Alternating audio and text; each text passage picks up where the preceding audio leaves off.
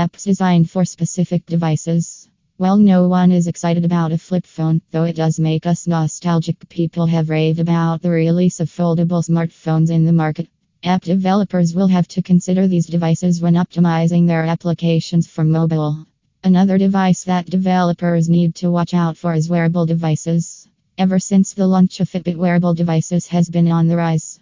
While Apple, Samsung, and Garmin are leading players, it does not mean the market won't get more even competitive soon.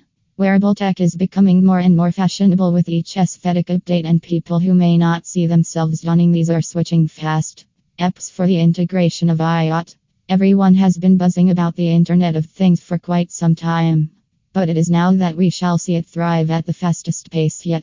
IoT refers to an increasing number of devices being connected to the Internet. Smart home devices are the perfect example. They offer seamless control and convenience to the consumer. It is predicted that apps that, for example, control the appliances in your house are going to be in vogue. It is estimated that by 2021, the global market for the Internet of Things will cross 200 billion. Some of the industries to keep an eye on are household appliances, healthcare, and automobiles.